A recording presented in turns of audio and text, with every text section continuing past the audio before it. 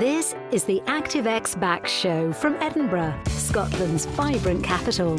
Hosted by award-winning registered osteopath, author and all-round pain guru, Gavin Routledge. If you want relief or prevention of lower back pain or sciatica, and you want to be healthier, keep listening. The following programme should not be taken as medical advice, but for informational purposes only.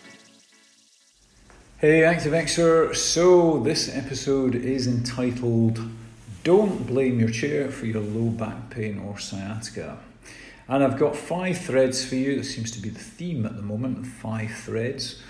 So the first reason not to blame your chair for your lower back pain or sciatica is, and surprise, surprise, the chair means you no harm. It doesn't, does it? It's just a chair. Yeah, how can it? It's totally inanimate. There is nothing living about it. It is man-made. I mean, even if you've got a wooden chair, it's pretty dead by now. It's been disconnected from its root system. It's no longer part of the tree. So the chair is dead. The chair means you no harm, and therefore it's completely nonsensical to blame your chair. Because how is that going to empower you? So don't blame the chair, because the chair fundamentally means you no harm. Now, perhaps more importantly, the second reason is that you can adapt the chair, right? If you just blame the chair, it leaves you nowhere to go. You need to adapt that chair. Now, if it is a conventional office chair, it will have features. It can go up and down. The back support can go up and down independently of the seat. You might even have arms on it. The back support may be able to go in and out of your lower back. So there are adaptations that you can make on that chair. Now, if you're not lucky enough to have that kind of full function office chair, perhaps you're working from home because, hey, we're all living in the coronavirus epoch at the moment. Let's hope it doesn't turn into an epoch. It's just a period in history. So if you are working from home, you may not have that kind of office chair. You might just be sitting on a kitchen chair or dining chair, or even on a stool perhaps. I saw someone the other day who was using a piano stool to work from.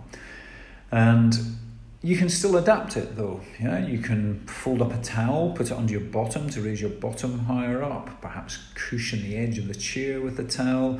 You might roll up another towel into kind of sausage shape, tape it up with elastic tape. What's that phrase?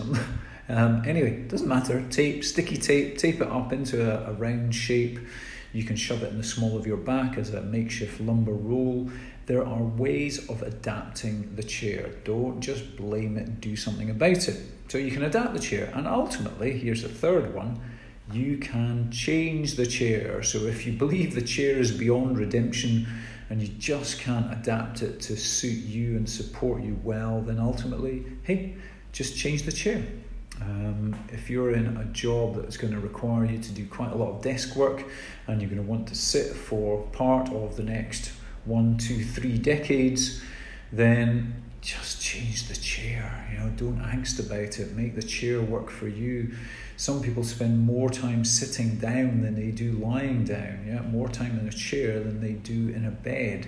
So it is vitally important the chair works for you. So if you can't adapt it, then change it. Now, the fourth reason you shouldn't blame your chair for your pain is that you are engaging in negative thinking.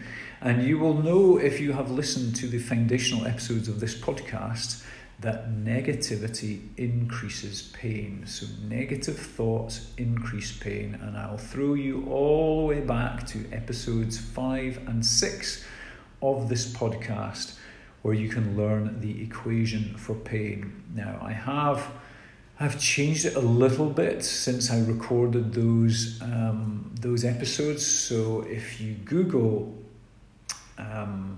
the equation for pain and come up with a recent blog post of mine on the equation for pain, you'll see that I've swapped out negative outlook and positive outlook for negative thoughts and positive thoughts, or negative thinking and positive thinking. Because negative outlook was just a bit nebulous for some people, just a bit too non-specific. So what I'm saying is, if you think negatively, it will increase your pain. How does that work? I'm not going to go into that in this episode. Go back and listen to episodes 5 and 6. So, fourth reason not to blame your chair is that negativity increases your pain. Now, the last reason is, and one of the most important ones, is that by blaming your chair, you're just procrastinating. Yeah, you're just putting off steps 2 and 3, adapting and changing your chair. It doesn't help you. You're just procrastinating. Oh, I hate my chair. Oh, my chair this, my chair that. My chair's rubbish. My chair gives me a sore back. You're just procrastinating. You know full well that there's no point in blaming your chair. The chair means you no harm, so adapt it, change it, cut out the negative thinking, stop procrastinating. And remember also, if you are whining about your chair, and I said this to my 5-year, in fact I frequently say this to my poor 5-year-old son, is the victim of my philosophical approach to life. I say, listen, if you cry alone. Laugh and the world laughs with you. Cry and you cry alone. So if you're being all negative about your chair, you'll see people backing away, especially the people who know that, actually, do you know what? All you need to do is change it, adapt it, change it. Just whining about it doesn't do you any good, and it certainly doesn't do the people around you any good. So change the chair. So there we have it, my good active Xer. Don't blame your chair for your back pain or sciatica. Chair means you no harm. You can adapt the chair, you can change the chair, and in the meantime, all that negativity and procrastinating actually increases your experience of pain. So, there we have it. Look forward to the next episode. Goodbye for now.